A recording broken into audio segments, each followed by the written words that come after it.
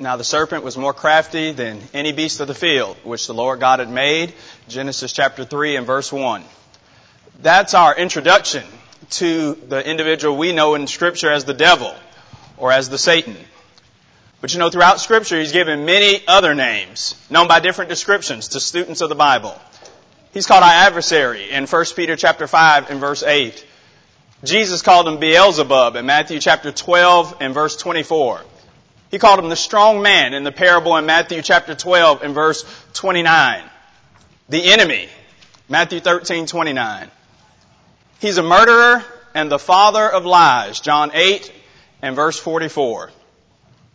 He is Abaddon or Apollyon, which means destruction or destroyer, Revelation 9 and verse 11. He's the prince of the power of the air, Ephesians 2 and verse 2. He's also referred to as the serpent, the old dragon, the devil, the deceiver of the whole world and the accuser of the brethren, Revelation 12, 9 and 10.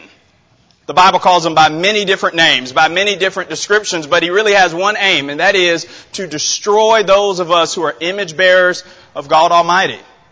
You know, when you read throughout Scripture, you see all of these different descriptions of who the devil is and what the devil does. And what the Bible's trying to key us in on is on who our ultimate enemy is and what he would desire to do to each and every one of us. Our culture has what you might call a love-hate relationship with the devil. There's this idea that we know that the devil's a bad guy, but there's also been what we might call the secularization of Satan. We've got cute outfits for him. He plays roles, at least depicted roles, in movies, and on occasion, he's seen as wise or giving good advice. You've seen the movies where he's supposedly on one shoulder and the angel on the other, and he is often seen as giving more wise and sensible advice than the one that's supposed to stand for righteousness. I guess it's been a few weeks now since the famous slap of Will Smith on Chris Rock at the Oscars, but in his speech, when he later won the Oscar for Best Actor, Will Smith said that Denzel Washington talked to him in between commercials after he had hit Rock and told him, listen, in your greatest hour of trial, that's when the devil puts you to the test. And many people love that quote and it went viral, but not everybody. A Hispanic filmmaker said that was one of the worst speeches that he had ever heard, mainly for that line. He said because it was religious propaganda. In fact, the devil does not exist. And that's our problem. Some people attribute far too much power to the devil, believing that he is equal in power to God, just happens to be on the bad side. And then there are others who don't take him seriously enough. And to the degree that we err on either side, it'll be to our folly and shame. In the book of 2 Corinthians, Paul talks about what we called a few weeks ago the ministry of God. And Paul is writing to these Christians who he had a great part or role to play in their becoming Christians. And he talks about all of the ways that God is still active, though God is in heaven. And though Paul was aware and sure of God's ministry and active service, Paul was not naive. Paul realized that while the Lord of heaven is working on behalf of his people, there is also an enemy. There's also the tempter. Matthew chapter 4 and verse 3. There is someone who would like to ruin the world, destroy Paul's ministry, and ultimately upend his relationship with the Corinthians. And so in this book, where Paul several times mentions all of the things that God is doing, he also mentions the work of the adversary. I count at least 6 times where Paul mentions the devil, Satan, our adversary, either directly or indirectly. And every time that Paul does this, he's doing so that the Corinthians and those of us in 2022 might know how he works and ultimately be able to overcome.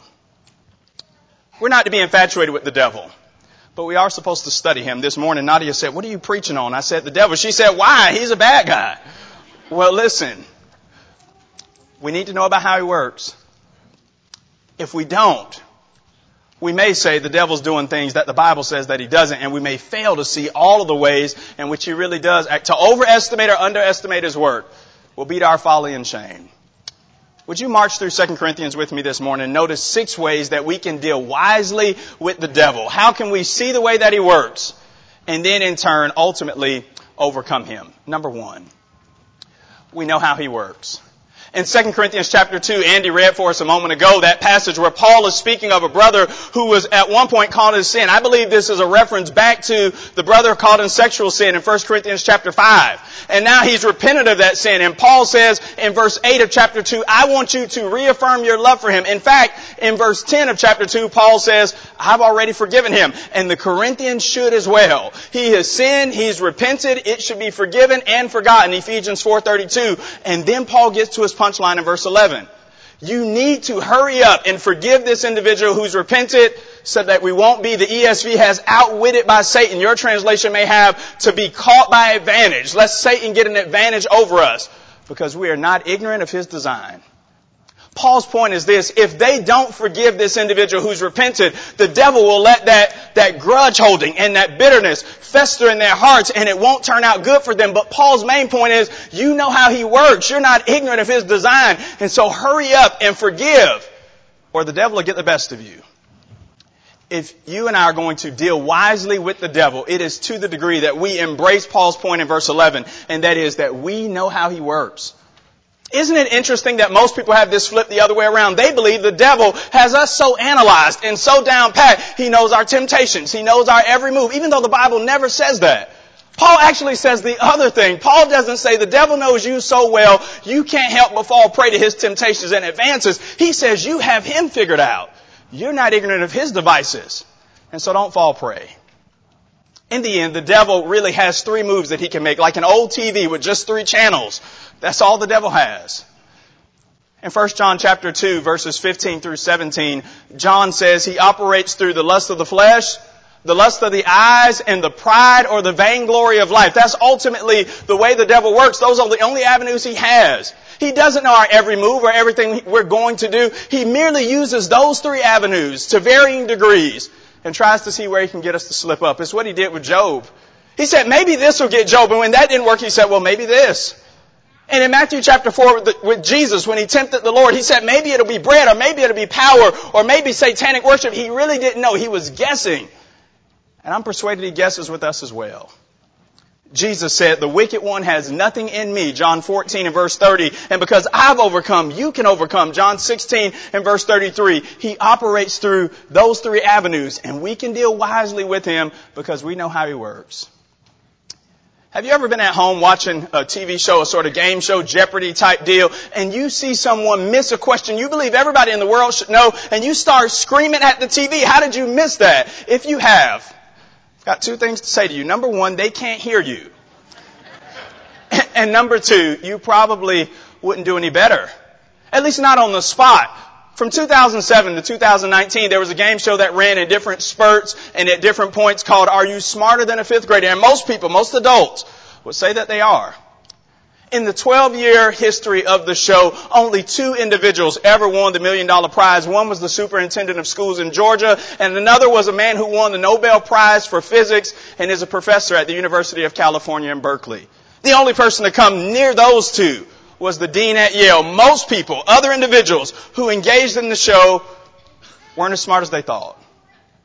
But don't you see Paul's point? If there was a game show called Are You Smarter Than the Devil? Every Christian should answer in the affirmative, yes, and we should win. We should overcome because we know how he works. Now here's the question for you and for me. How does he work?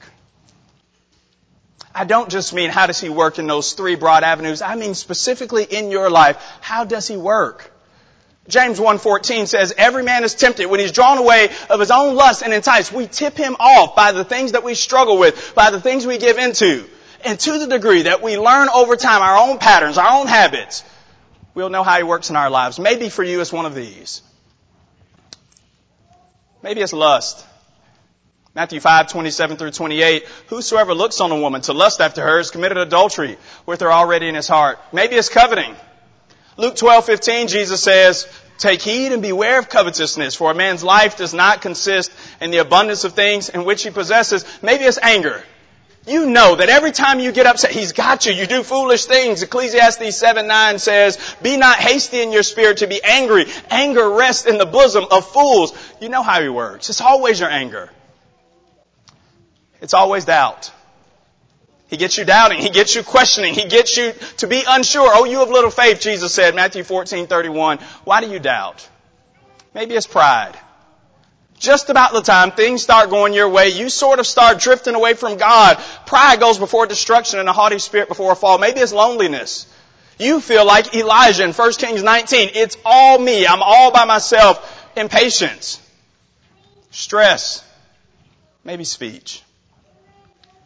Paul says to the Corinthians in 2 Corinthians chapter 2, you know how he works, and so hurry up and forgive, and don't let him gain the advantage over you. We're not outwitted by his designs. The ESV has those translations that render this, he won't gain an advantage over us. The word means something along the lines of, he won't rob us or get the best of us. He doesn't have to.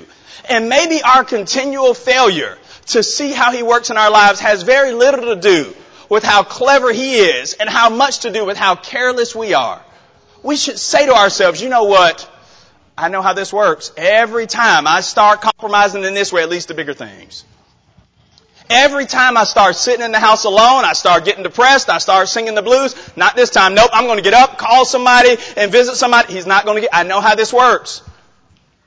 We should say to ourselves, you know, every time the money starts getting low, I just start feeling antsy, I get agitated. I'm not going to let that happen to me. Every time I miss one service, it just sort of spirals down, and then I miss for 2 months. I know how he works.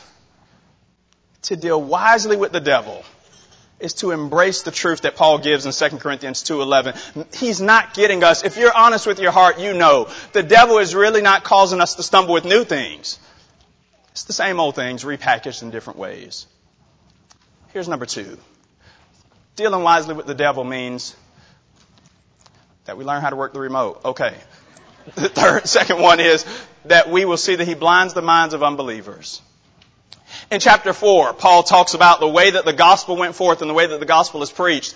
And in verse 3, he says, if our gospel be veiled or hidden, is veiled to those who are lost. And then verse 4, he says, in whom the God of this world has blinded the minds of unbelievers, lest they should see the light of the glorious gospel of Jesus Christ. The second thing we should appreciate in dealing wisely with the devil is that he plays a role in blinding the minds of unbelievers. Notice Paul's choice language in verse 4. He does not say that the devil blinds the eyes of the unbelievers. No, because in spiritual matters, the mind makes the difference.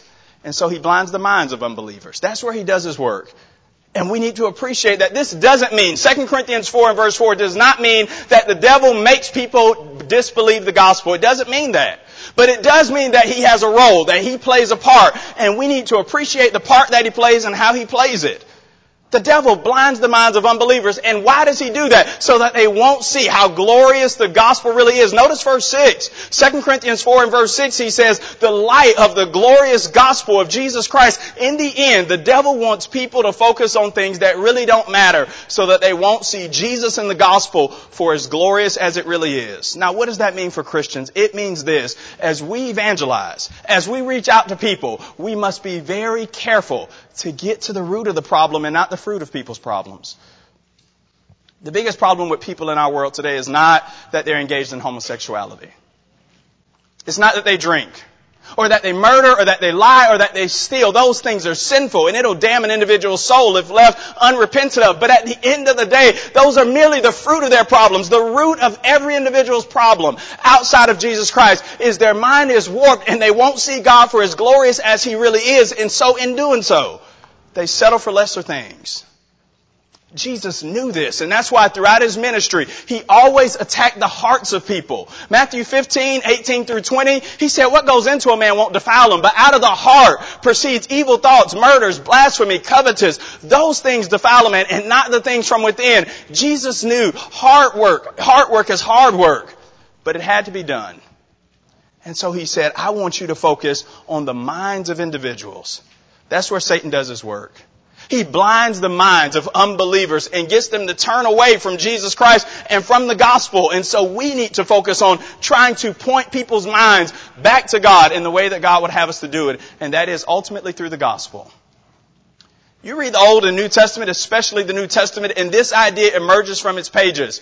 The world is a dark place.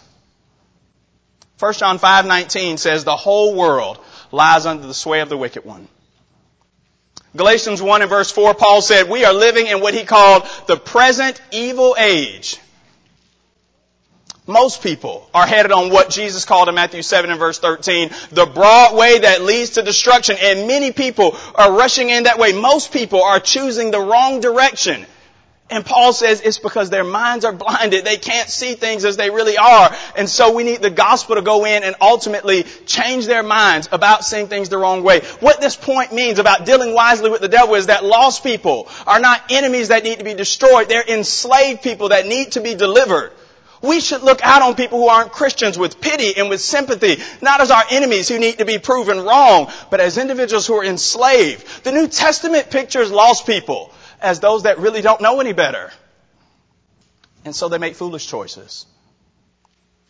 Dr. Francisco Pia wrote an article about why drowning does not always look like drowning. And in the article, he describes something called instinctive drowning response. And he said most people think of drowning like they've seen in the movies. People are flailing their arms, screaming loudly. He says it happens like that sometimes, but most times it's a lot more quiet. It's a lot quieter than that. How quiet? Of the 750 children that will drown this year, according to statistics, 375 of them will do so just merely 25 feet away from their parents.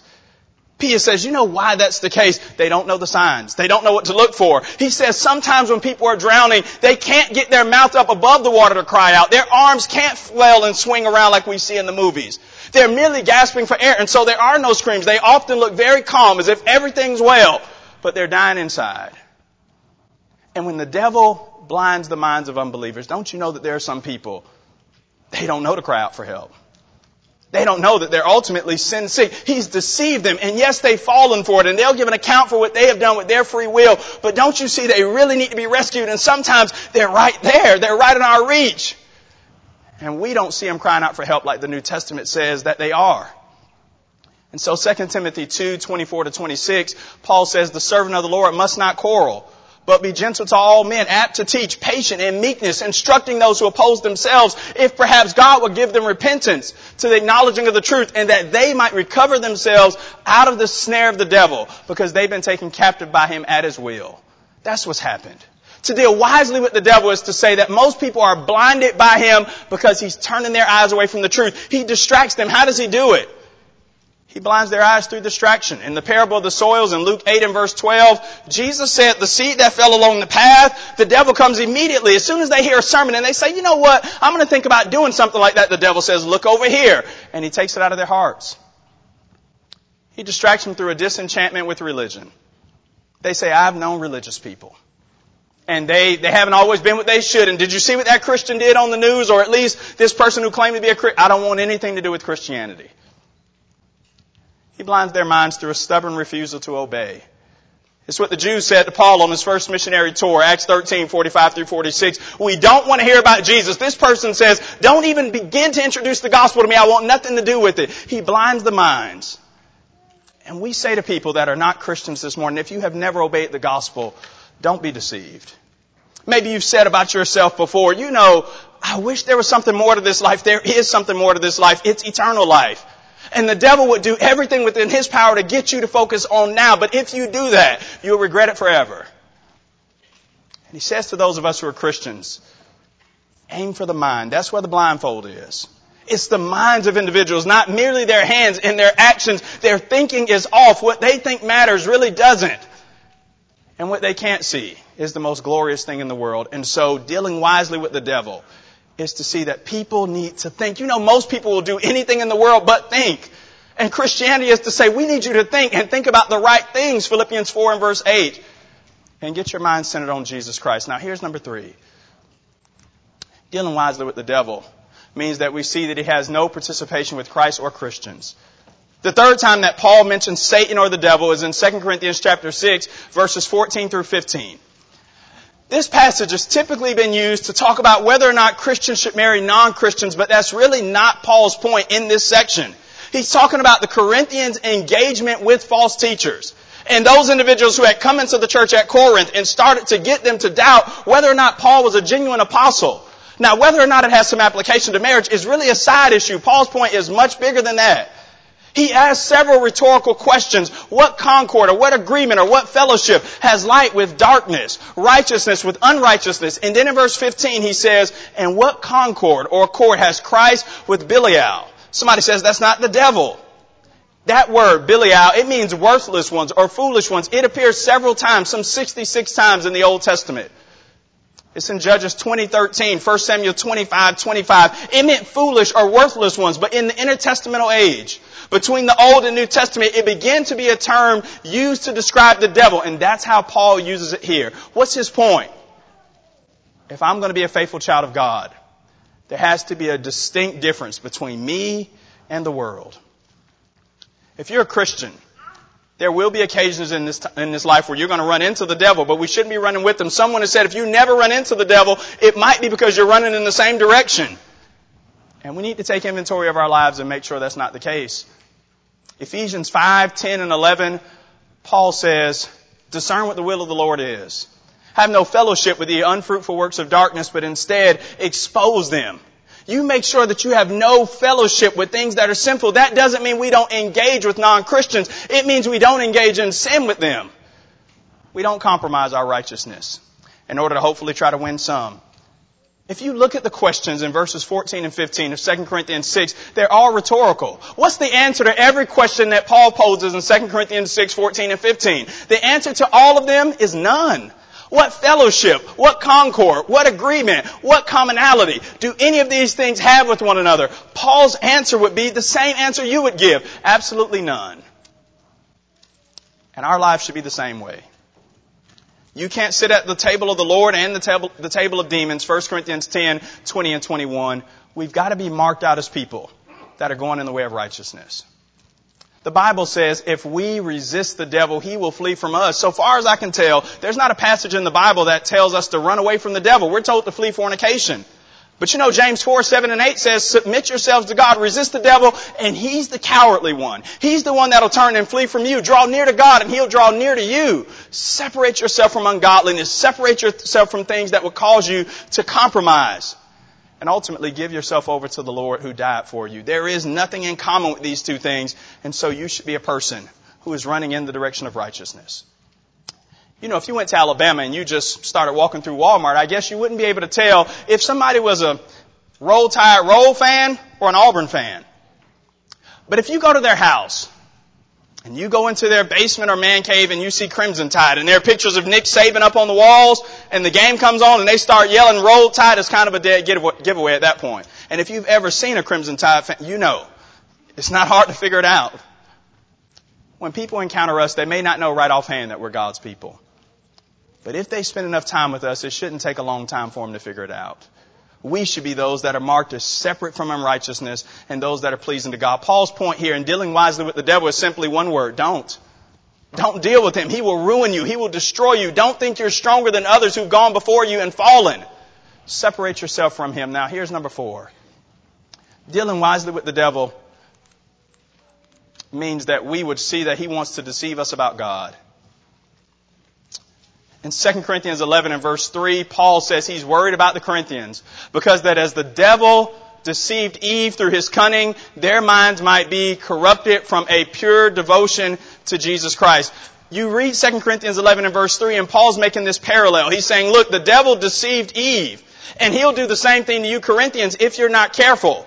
And you go back and you read Genesis chapter 2 and Genesis chapter 3 and you say, well, the devil got Eve to eat the forbidden fruit that God said, don't eat this or you will surely die. Genesis 2, 16 and 17. And that's correct. But the temptation of the devil was not merely for Eve to eat that which God said she shouldn't. At the heart of the temptation was this. He wanted to lie to her about God. You will not surely die. God knows, and the day you eat thereof, your eyes will be open and you'll be like God. You'll know good and evil. At the heart of the temptation was a lie that God was not who he claimed to be, and he does the same thing to us. To deal wisely with the devil is to see that he wants to deceive us about who God is. And Eve believed him, and she gave in. The devil wants to say what he said to Eve. God doesn't have your best interests at heart. He's holding out on you. He told Eve, you know, God has good things, but he doesn't want you to have them. And so you should just take matters into, you can't trust him. He's selfish. He's only out for himself. He knows that if you eat this, this will be the best thing for you. And he really doesn't love you. The devil wants to deceive us about God. He'll tell you things like, God doesn't really care about you, even though the Bible says, cast all your care on Him, because He cares for you, 1 Peter 5 and verse 7. He'll tell you, God doesn't care what you do with your life. Whatever you do, He'll be pleased, even though the Bible says, the wages of sin are death.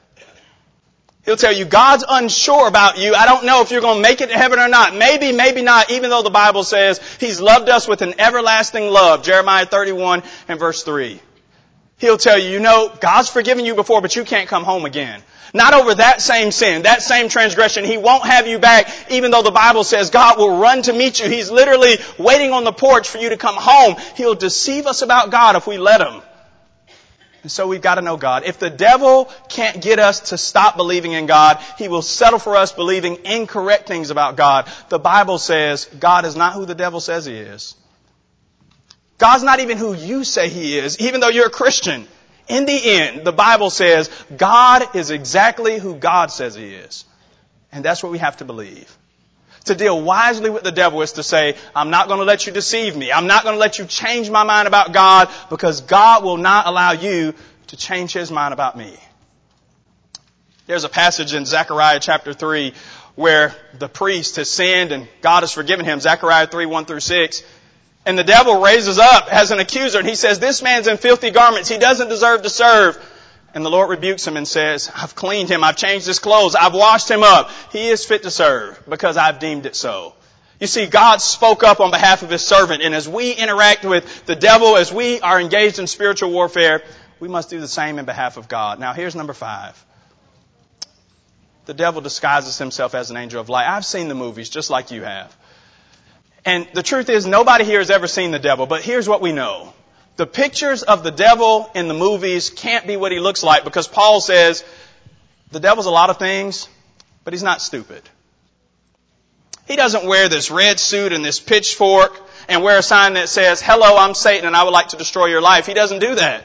He's smarter than that. Look at 2 Corinthians 11 and verse 14. He says that the devil transforms himself into an angel of light. He knows enough to say, if I just come at individuals and say, hey, I want to ruin your life. I'm temptation. I want to send you to eternal condemnation. Most people won't believe. And so he disguises himself.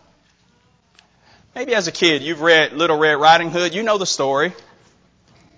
How does she fall for it?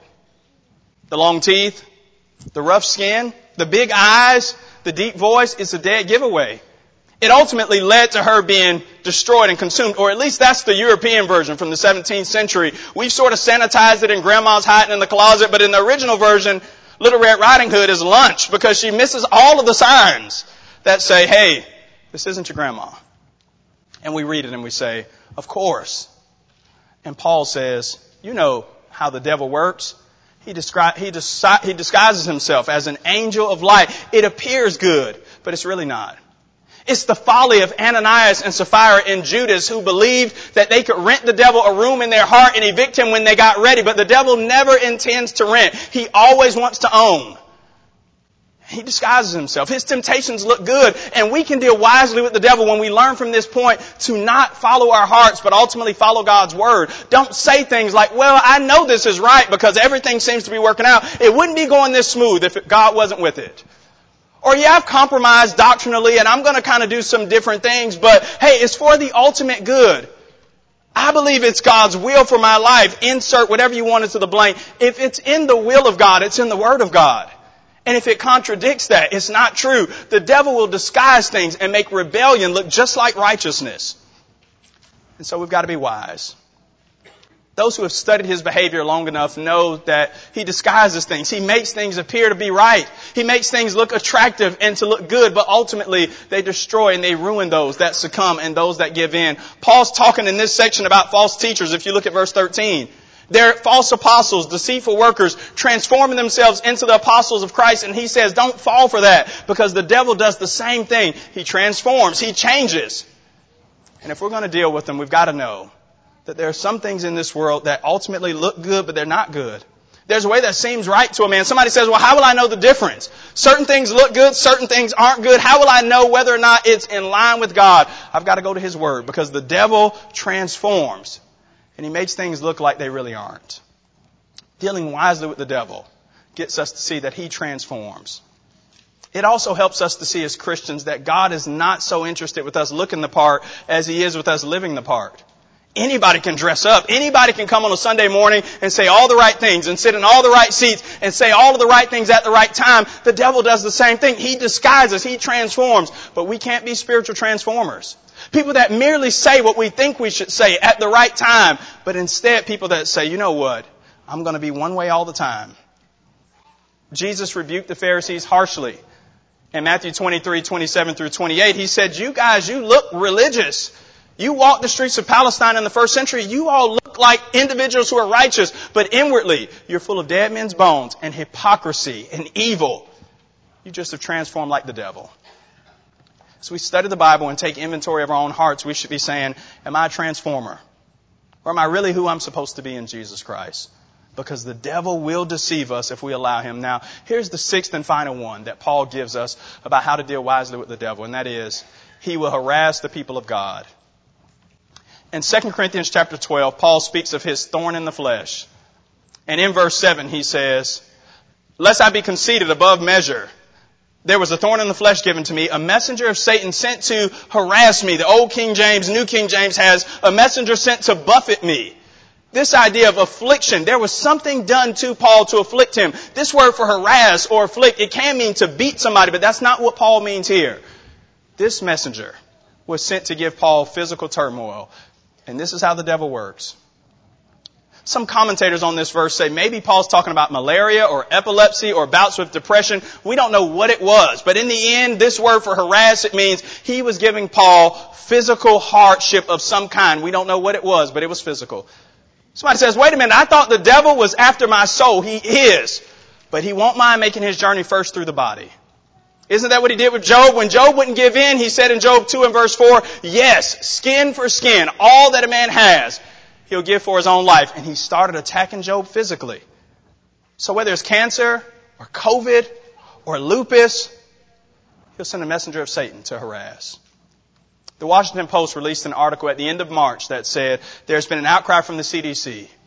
Teens are showing today more signs of depression than they have in several decades, and it is alarming individuals that study the psychological effects of isolation. They've said that 4 in 10 teens which they surveyed have said that they're more depressed and lonely and isolated than they've ever been before. Somebody says, well, what if that's me? Are you saying it's my fault? No, but I'm also saying it's not God's fault. There's a messenger of Satan sent to harass us, and he will take any means that he can, whatever it is physically, whatever it is emotionally or psychologically. Somebody says, well, what do we do about that to deal wisely with the devil as he seeks to afflict our bodies and ultimately get to our minds? Is to trust in the same thing that Paul did, the same one that Paul did. In verses 8 and 9, Paul says, the thorn wasn't removed. The physical affliction was not ejected from Paul's life, but the grace of God was present. And that was enough for Paul. Jesus said, my grace is sufficient for you. My strength is made perfect in weakness.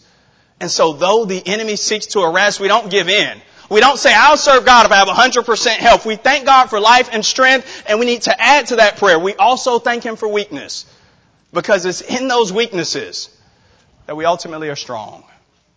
Paul says, I'm not going to let it get the best of me.